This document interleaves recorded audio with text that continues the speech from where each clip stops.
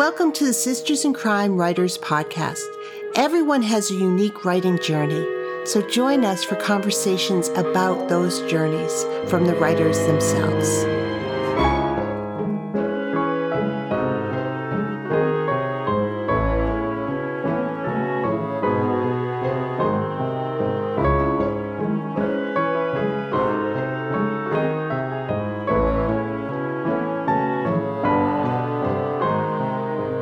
Hello, this is Julie Henriques, the Executive Director of Sisters in Crime, and I am delighted to welcome Rhys Bowen to the podcast today. Rhys is the New York Times bestselling author of the Royal Spyness novels, as well as the Molly Murphy mysteries she now writes with her daughter, Claire Broyles. In addition, Rhys writes internationally bestselling standalone historical novels, mostly set in World War II. She's received 3 Edgar nominations and won 20 awards to date, as well as being published in over 30 languages. Rhys was born and educated in Britain, worked in BBC drama, but now divides her time between California and Arizona. Rhys, thank you so much for being on the podcast. Hi, Julie. It's lovely to be here. So I'm going to start this as I always start these conversations. When did you first say to yourself, I want to write a novel? My mother tells me that I wrote my first poem when I was 4. So I think, little kids live in a world of pretend and make-believe.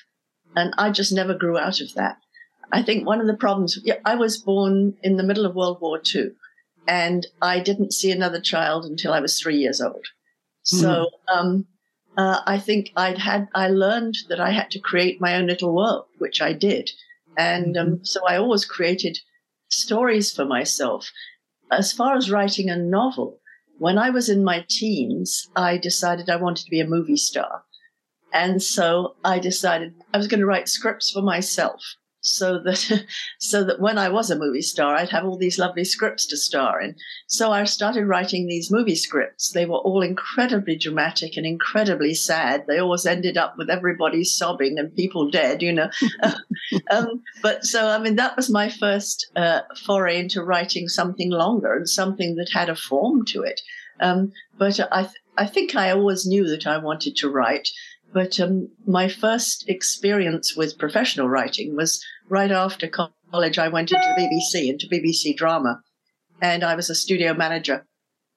And I found I'd been working on a play, and I think if I'd written this, I wouldn't have ended it this way. Mm-hmm. So I went home and I wrote my first play, and with the bravado of a 22-year-old, I walked down the hall to the head of drama, and I said, I've written this play. And a few days later, he called me in and he said, yes, we really like this. We're going to do it. Wow. Pretty much since then, I've been a published author. So it's been my whole life has been writing. It's had some ups and downs. It's gone in different directions, but essentially I've been creating stories all my life. Wow. So at 22, you, obviously the teenage years of writing your own screenplay sort of helped, but that's remarkable that that happened like that. So you built, when you were writing these screenplays for yourself, I also have to commend you for being so practical that in case the acting thing didn't work out, you were also going to write. But how did you learn the craft? I think I was very into movies. So I think I went to a lot of movies and I knew which ones I liked and which ones I didn't. And I sort of, it's one of those things I've always, when I teach people writing courses, I say writing is not an art form as much as a craft form. Mm-hmm. If you're a potter, you learn how to manipulate that clay to come into what you want. And we learn how to manipulate words into what we want. So I think the more you do it, the better you get at it. And I'm sure I don't have any copies, unfortunately, because having moved around so much, they got lost. But I'm sure that they were not what the traditional 3-act screenplay that we write now. I'm sure they were not that, but they certainly did have, a relationship that was important, and the heroine under duress, and a great climax and everything, So we did all that. The 3-act structure. And did you, when you were, how did crime novels come into this? You're studio manager at the BBC. And what does a studio manager do? In charge of all the technical side of the production. So I would say where the microphones were going to be placed, what sort of sounds we were going to use in the background, or, studio managers did all that. It was a fantastic job for someone who'd just come out of college, because I worked with, amazing actors. All the best people in England wanted to work with the BBC. And so I'd be working with, Sir John Gielgud, and he'd say to me, I'm new to this medium, so tell me if I'm doing something wrong. And I think, oh my God, there's me, 22-year-old me saying to Sir John Gielgud, could you move a little closer to that mic, please? No, it was the whole BBC was a fantastic experience. But as far as crime novels, I grew up reading crime. First of all, when I was very young, it was the famous five, who was really the English equivalent to Nancy Drew, only they were a bit younger. But they went off and they had these adventures, and they camped on islands, and they tracked down the smugglers. And so they were my first crime novels. And then I moved on to my mother's collection of Agatha Christie. And then when I was first given my first adult library card, I went to that library and I looked down that shelf, and I moved along from Allingham to Christie to Sayers, all the way down that shelf, So, and I think all those ladies of the golden age, they were fun. They were lovely puzzles. I loved the puzzle in those days, to think if I could outsmart the writer. Yeah. But they never really touched your soul. You never really wept for the body in the library.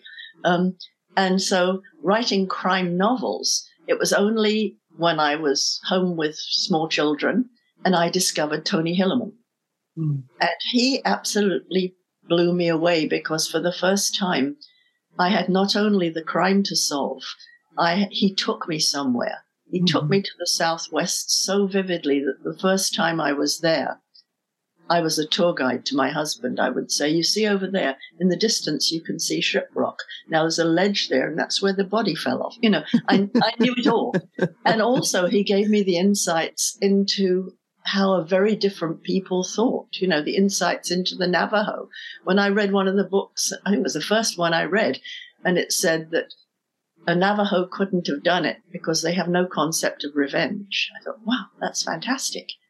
And so I thought, that's what I want to write. I had been writing young adult novels, and they'd been quite successful, and I'd done a lot of them. And they'd put 4 kids through college, so that had been good. But then I suddenly thought, this is what I want to write. I want to write a book that takes people somewhere, that makes them feel they're in a different time and place. And so my first foray into mystery writing was the Constable Evans series set in Wales. And my mother's family comes from there. And I spent a lot of childhood summers staying with great aunts in Wales. So I had a great feel for that region, just the geography. My aunt had taken me up Mount Snowdon by every single route. And then also how the people thought and spoke. They spoke Welsh, So that was a great thing for me to write to start with. So we started off with that, and been going ever since. Indeed. The young adult novels, I don't want to skip over that. What type of novels were they? They were mainly teenage, I suppose you call them teenage romances. They were just regular kids in high school. If you'd ever read, when you were growing up, any of the Sweet Dreams series, I wrote a lot of those. And they were just they were ordinary kids living ordinary lives, with worries about making friends, losing friends, going to the prom, not going to the prom, moving away, coming back, all the sort of things that some of them were darker than others, but most of them were fairly light, I think. And people loved them because they were very escapist. And how did you find your way into writing YA novels? My whole writing life has been completely serendipitous, I have to tell you. There was no planning or anything to anything in it. What had happened was I'd been with the BBC in London. I got lured down to work for Australian television in Sydney. So I went down to Australia, and I'd been there a few months, and then I met my husband, and my future husband. And he was, he'd been working for Qantas, and he was on his way back. He'd lived in San Francisco. He was on his way back to America. So when we knew we were going to get married, we moved to California. And then, of course, I found there was nothing like the BBC. If I wanted to write for television, I'd have to live in LA and write for Dragnet. You know, that's how it was. So I started writing children's books. And again, it was quite fortuitous. The first ones I wrote were received very well. So I got an agent. And one day she came to me and said, could you write me a teenage novel in a hurry? And I said, I don't know. She said, well, I really need 3 chapters by next Tuesday. So I went to the bookstore and I came back with the only YA books there were. This was in 1980. The only YA books there were at that stage. And there was E.T. Hinton and Richard Peck. There were about 3 or 4, and they were all really rather dark. And I spread them on the kitchen table in front of me, and I was studying them all. And my husband walked behind me, and he said, you don't write that sort of stuff. So a little voice inside me went, huh. So I did do the 3 chapters, and I was given the go-ahead to write the rest of the book. And I didn't at that stage know who I was writing for. And then it turned out that it was going to be one of the books that Bantam at that time was going to use to launch the series called Sweet Dreams. So suddenly I'm writing a book that sells a printing of 100,000 in a week. They were just amazing. They were really, what they were was the first realization that teenage girls have disposable income. They have money to spend on themselves. And so they were the first books that weren't chosen by a librarian or by a teacher or by an aunt. They were chosen by the kids themselves. And what the kids themselves wanted was to read about themselves. Yeah. They wanted to know, how did this girl handle it when her best friend betrayed her? You know, how did this girl handle when she was the only one who didn't have a boyfriend? All those things that real girls worry about all the time. And some of them were more serious than others. You know, they're dealing with a parent's divorce and which parent is she loyal to? You know, all these sort of things that girls go through. So I wrote them, and they became popular, and I was very much in demand for a while. And it was a time in our lives when we were going through a bit of a crisis. My husband had been laid off from his airline job of 20 years, and we had kids coming up for college. So I wrote my little heart out for a while. And then it was, you know, I got to a stage when I suddenly thought, I've done enough of this. I don't want to do any more of it. So that was when I switched to mysteries. And I have to tell you that it was one of those, I've taken several big risks and leaps of faith in my career. And that was one of them, because the teenage novels had been popular. And suddenly I started from square one again. The first print run of the first Constable Evans book, called Evans Above, the print run was 2,500 books. Now, nobody's going to know who I am. Yeah. You know, I'm starting from square one with a new name, with a new genre, and 2,500 books are going to go to a few libraries, and that's about it. So I've literally had to work my way up from the bottom, gaining one reader at a time. Yeah. And I had a stroke of luck with the second book. Well, it was a stroke of luck with the second book, because a friend sent me a list and said, did you know about this? And it was the Barry Award nominations. And I thought, what a cruel joke to play. That's really spiteful, because it went Michael Connolly, Jeffrey Deaver, Rhys Bowen, Ian Rankin, and someone else like that. And I thought, that's really mean to do that.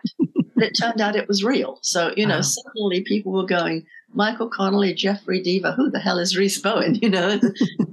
So, you know, that really helped a bit. And then, of course, I got the idea to write the Molly Murphy series. And the first book of those won the Agatha. So people suddenly went, oh, well, who is she? And, so that was a big step up. Yeah. And so many books since, and so many, historical, I want to talk about all that, but also I think it's a helpful thing for people to hear that there was a point in your writing life where you just said, I need to take a leap. I need to change things up. I need to push myself. And it wasn't guaranteed that you were going to be Rhys Bowen when you took that leap. Absolutely. Yeah, no, it was a huge leap. I could have kept on writing happy teenage novels for the rest of my life, and they would have made, not a huge income, but a decent income. Mm-hmm. And, I could have kept on doing that. And I'd always said to myself, if I can't be thrilled to go and sit at my desk, I won't write this anymore. Mm-hmm. I'm now on Molly Murphy book 20 and Royal Spinus book 16. And for both of those, if I can't say, oh, I can't wait to write the next Molly book, I'll stop. You have to. If I don't have the joy, you don't have the joy in reading it. That's what I've always felt. And as you've been taking those leaps, have you? Because I know you teach, but how have you kept working on the craft, or sort of kept inspiring yourself? Because you've taken other leaps, very recent years into writing standalone. So, and I'd love to talk about that. But how have you kept building the craft? I think every time, as I said, words are like working with clay. Every time you write something, you should get a little bit better at it. And I've noticed, if I go back to those first Constable Evans books, first of all, they're quite short. They're maybe 250, 260 pages at the most, because I didn't, I wanted to tell the story. I think when you're writing a mystery, you're so focused on, okay, there's a dead body. Someone needs to solve it. Good, we've solved it. The end. But as I've gone along, the books have been much more about the whole world building and setting and the characters' backstories and how the characters interact with each other. And gradually I've learned to put those pieces of the jigsaw puzzle together so that the book is not just reading about there's a body lying on the floor with a knife in its back, I'm going to solve it, to, I'm solving this crime. And by doing this, am I finding out more about myself? Mm-hmm. So I think the whole character of the sleuth has become much more important to me as I've gone along. And as you're writing, as you said, you've been writing the Royal Spinus and the Molly books, and you're well into those series. And character growth and character arcs. Mm-hmm. Do you think about how do you approach those as you're writing these long running series? I think the wonderful thing about writing a series is it's one really, really long novel. Yeah.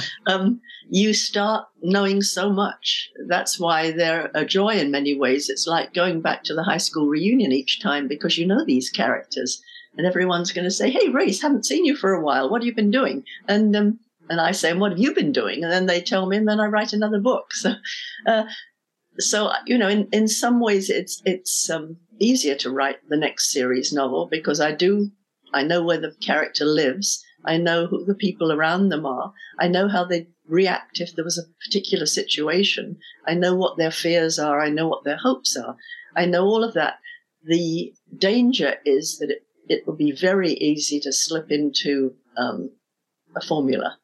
Mm-hmm. Especially the Royal Spinus, it'd be very easy to say, oh, Lady Georgie's going to see the Queen, and the Queen's going to say, I've lost another snuff box. Would you go and find it? And then she goes, and then there's a dead body lying on the floor. Right. I could do that over and over, but I don't want to. That's why, in all of the series, I've pushed my characters to do things that are difficult for them.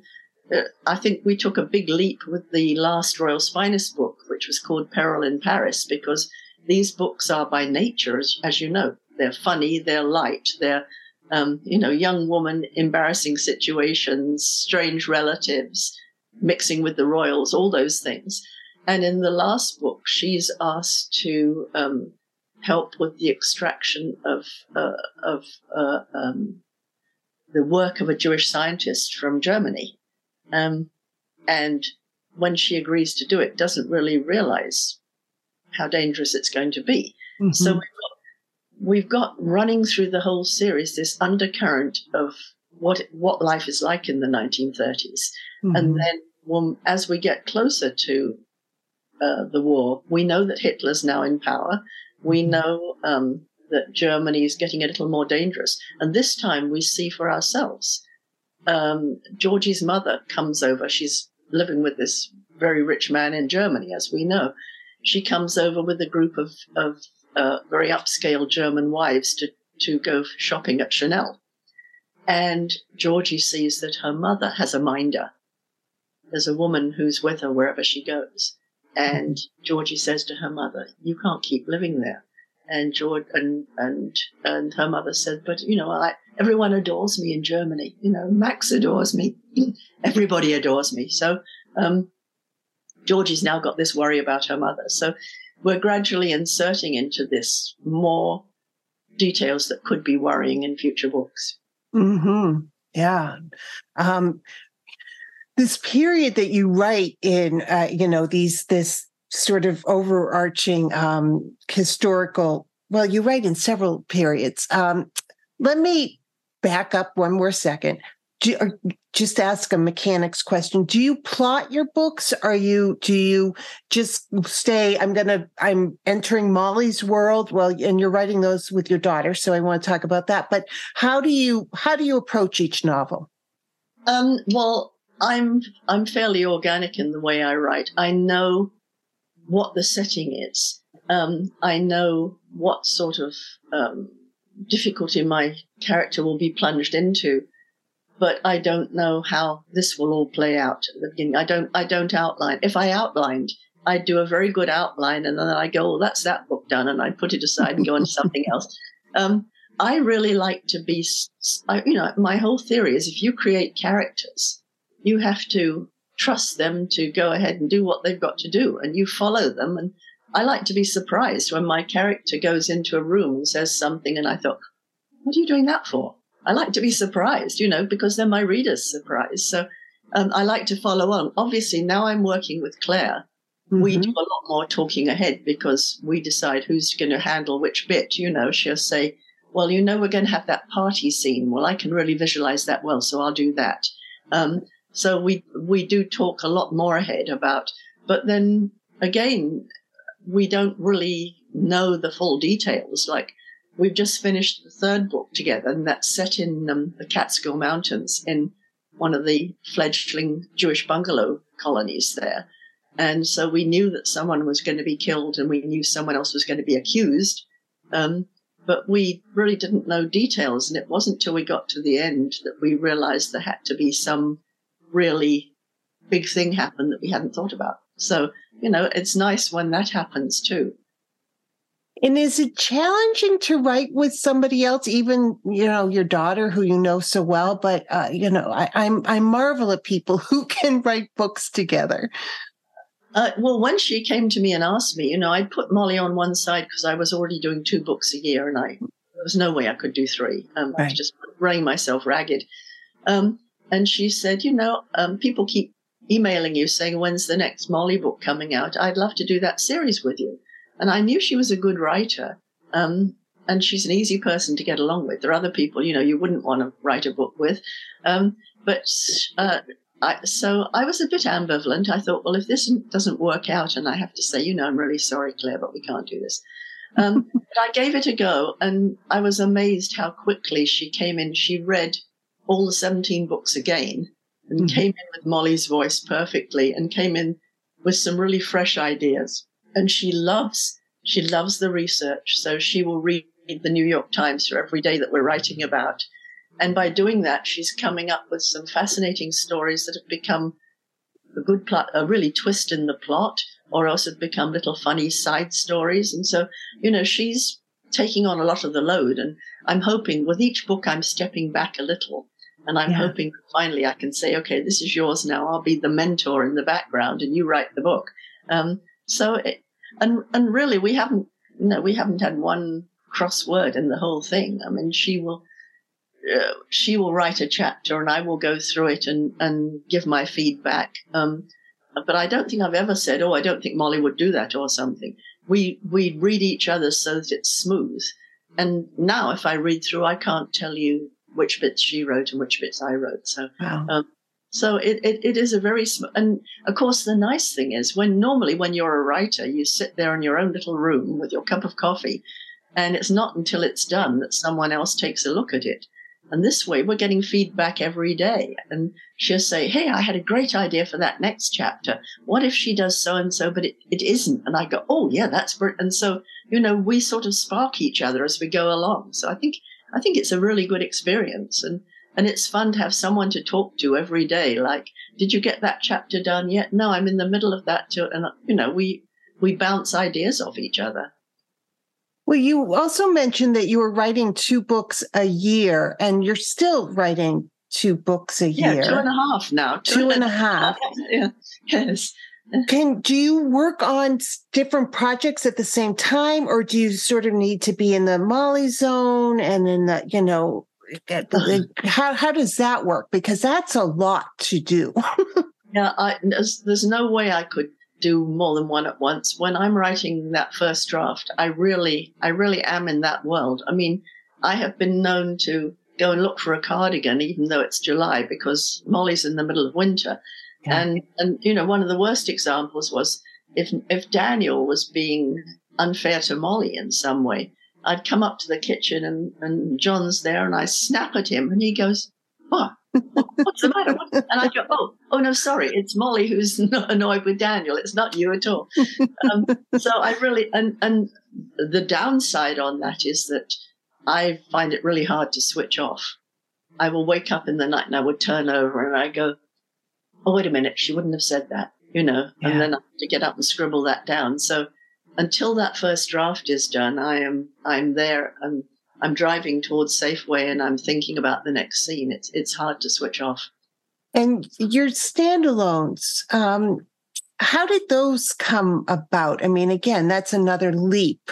And they're yes. complete novels. So, and you've been known for writing series. So how did the standalones come about? Well, one of the questions that you asked me in advance was, what was the worst piece of writing advice I'd ever got? Yeah. And in about, I think for just over 2000, in the early 2000s, I read about British aristocrats who had been aiding Hitler. And I thought, I'd like to write a book about that. That's awful. That's shocking because their motivation was really pure. They wanted to stop the invasion and stop Britain being destroyed by bombs. And they thought Britain couldn't win. So I came up with this idea to write a book about an English country house and an aristocratic family and someone who was actually aiding Hitler. And so I wrote an outline and a few chapters, and I showed it to my then agent. And she came back at me and she said, nobody's interested in World War II, and I find it really insulting that you'd show people having a very easy life when people on the continent of Europe are suffering so much. So I put the idea aside, and over the years, I got a new agent. and then a few years ago, I thought I was established enough in my career that I could revisit that. And I brought it out again. And I thought, this is really good. So I showed it to my current agent and she loved it.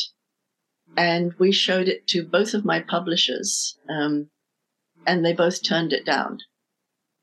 One of them said, this is too far from her brand. And the other one said, this isn't funny. Like, well, no, it's not funny. It's the middle of a war, But my agent said, I know someone who has been dying to work with you. And that was Danielle Marshall at Lake Union, one of the Amazon companies. So we sent it to her and she was ecstatic about it and promised me all sorts of good things. And that was another huge risk to take because I knew what most bookstores feel about Amazon with good reason. I understand if I were an independent bookstore and Amazon could undercut me every day and get a book to someone the next morning, I would feel very, very angry. So I knew I was going to upset a lot of the relationships that I'd spent years building. But then I also thought, I want the chance to write this book. So I took the risk, and it came out, and one of the things they did for it, it was a Kindle first. So it came out with 400,000 people having read it before it was ever published. And then it went straight to number one on Kindle, and I enjoyed being number one on Kindle for a few weeks, which was very heady. And then, and then another 400,000 people have read it. So 800,000 people have read it in English, and it's published in all sorts of languages. So it's suddenly propelled me into a completely different universe, where you're going to sell 1 million books, which is very nice in many ways. And what I found delightful is that I can write what I want to. Obviously, if you're writing a series, if I'm with Molly Murphy in New York, there's lots of things she can never do. There's places she can never go. And they're all different. They're looking at different people, and they're going into very different, even though they're all many are World War II. I've done the one set in Tuscany. I did the one set in Venice. I did the most recent one called Where the Sky Begins, is about a very humble London woman who is literally, her house is bombed. She's buried in the rubble when her house is bombed. And then she has to really make a new life starting with nothing, literally with nothing, because she has no clothes, she has nothing. And how do you do that? How do you find the resiliency to make your new life for yourself when everything's been taken away from you? So I've approached the war from many different angles so far. And my lovely editor, I say to her, I'd really like to write a book that's about a woman who's bombed in London and has nothing. She goes, oh, wonderful. And I go, and after that, I'd really like to write a book about someone who lives in Paris and who's sent back to be a spy. And she goes, oh, wonderful. So, it's like whatever I want to do, I can tackle. And so every time I get a new idea, I can go ahead and try that. Well, and I love, again, another thing for writers to hear is that, your relationship with your agent, it's a business relationship, and there are going to be times in your career where it doesn't work anymore. And when you need to take a leap, you need somebody who's going to support you in that. Yeah, you've got to be totally on the same page. Your agent has got to be your biggest champion. That's, and so, I've had people come to me for advice over the years, and she said, my agent hasn't got back to me for 3 months. And you say, well, in that case, she's not really your agent. She has to want for you what you want for yourself. She has to be your champion. She has to be in New York fighting for you, saying, you have to read this book because it's really very good.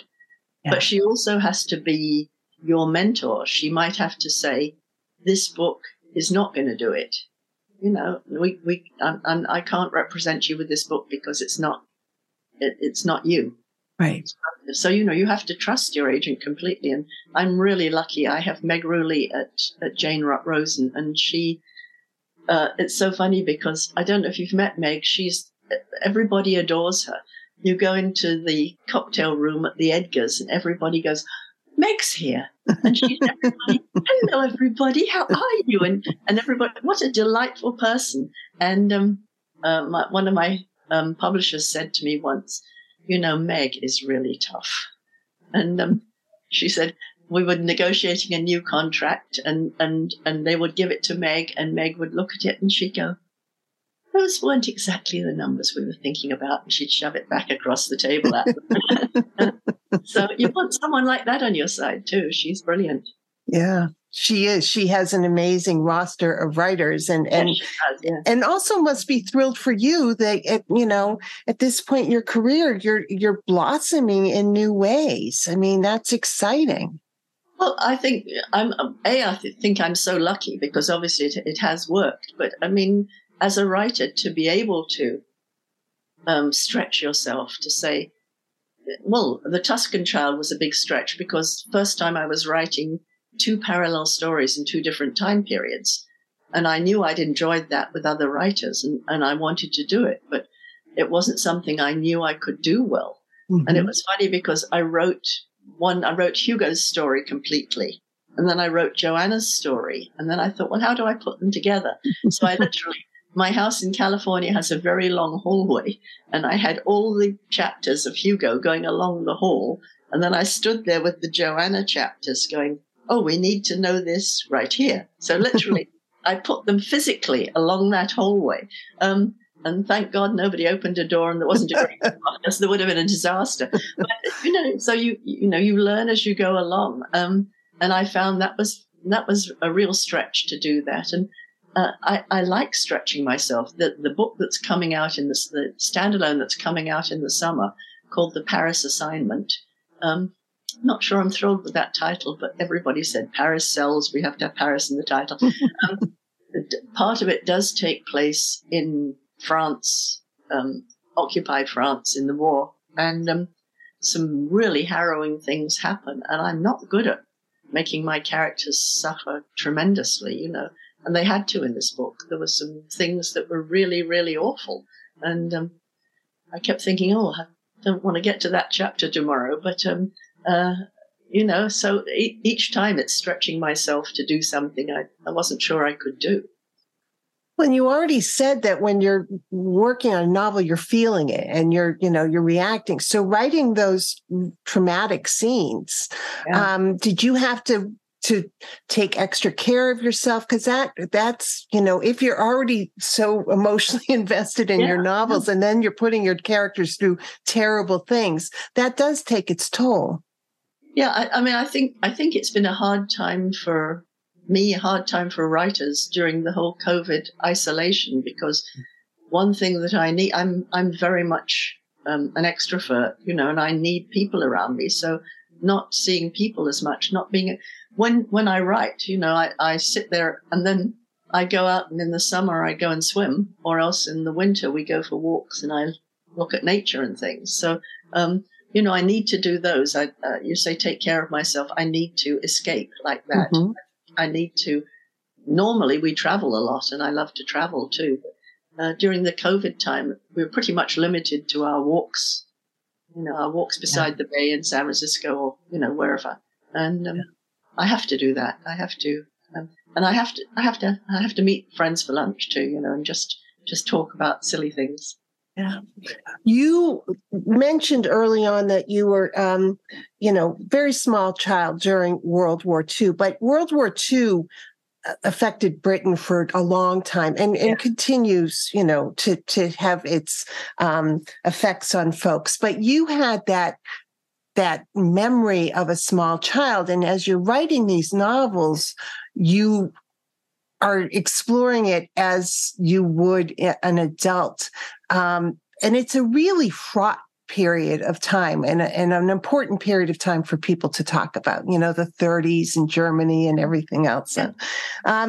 How has that been for you, exploring it? So knowing people who were, really involved and then having some memories, how has that been in writing World War II or exploring World War II?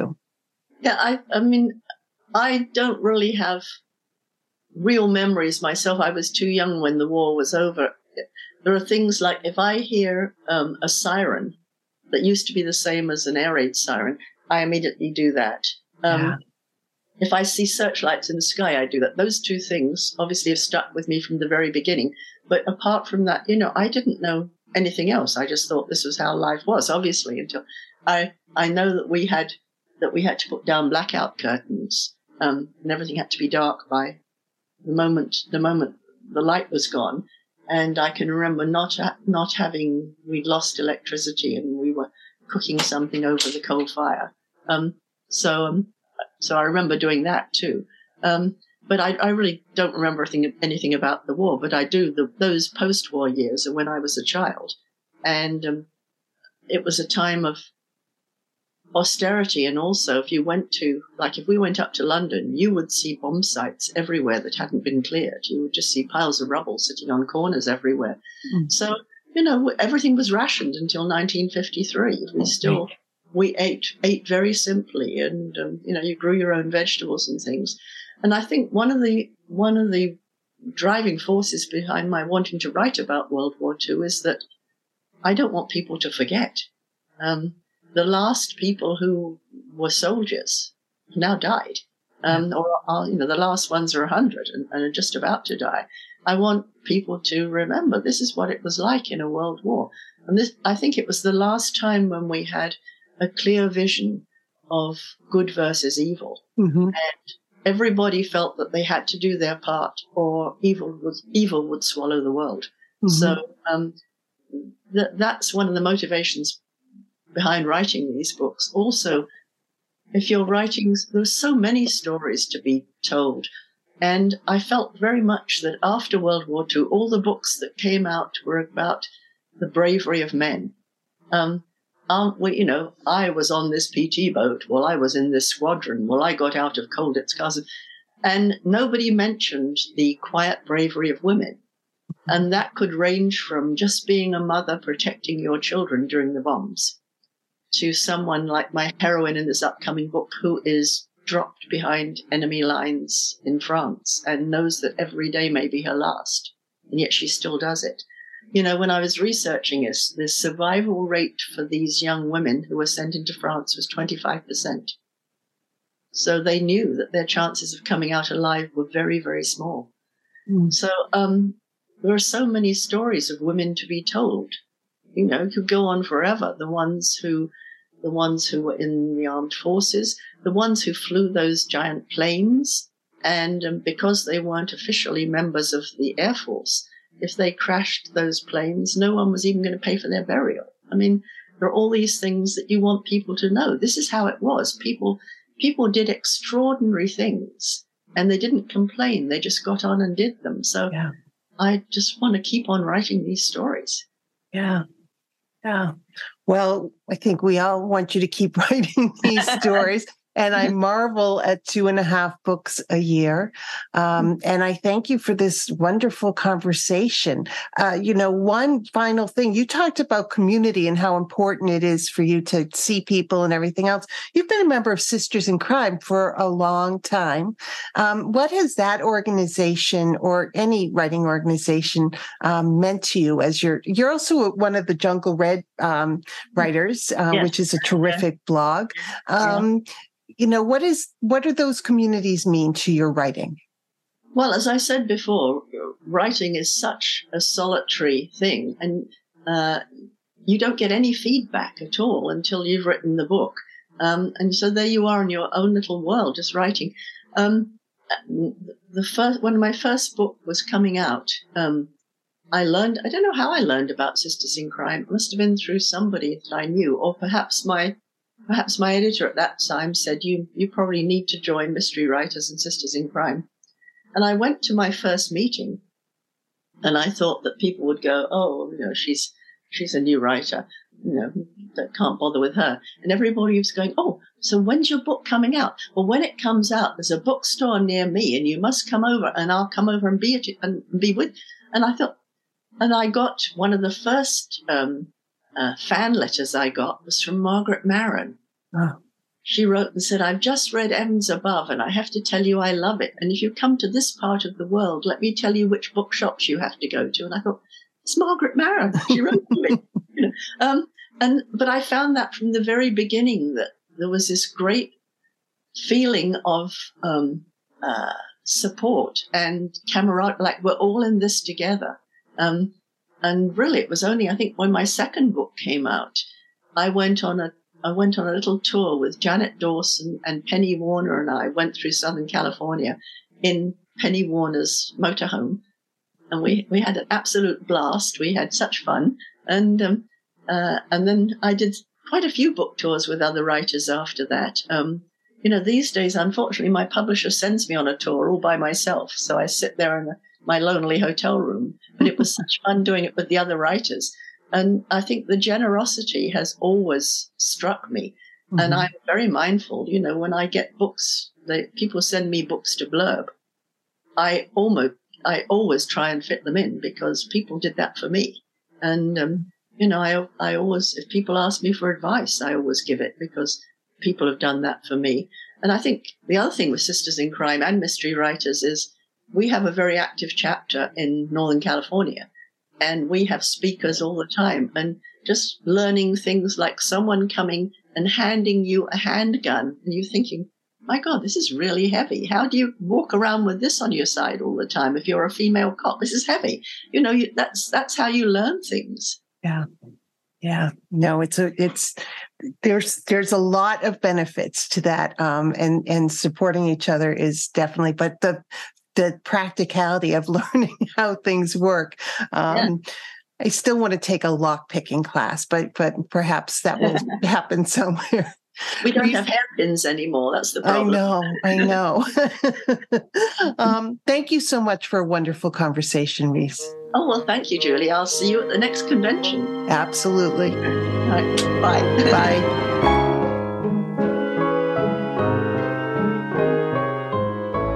Thank you for being with us today. Sisters in Crime is about community. We were founded to advocate for women crime writers, and we continue that mission by fighting for equity in the crime writing community. Sisters in Crime is an international, inclusive organization for all who write and love crime fiction, mystery, thrillers, and suspense. Join us at sistersandcrime.org and make sure you subscribe to this podcast.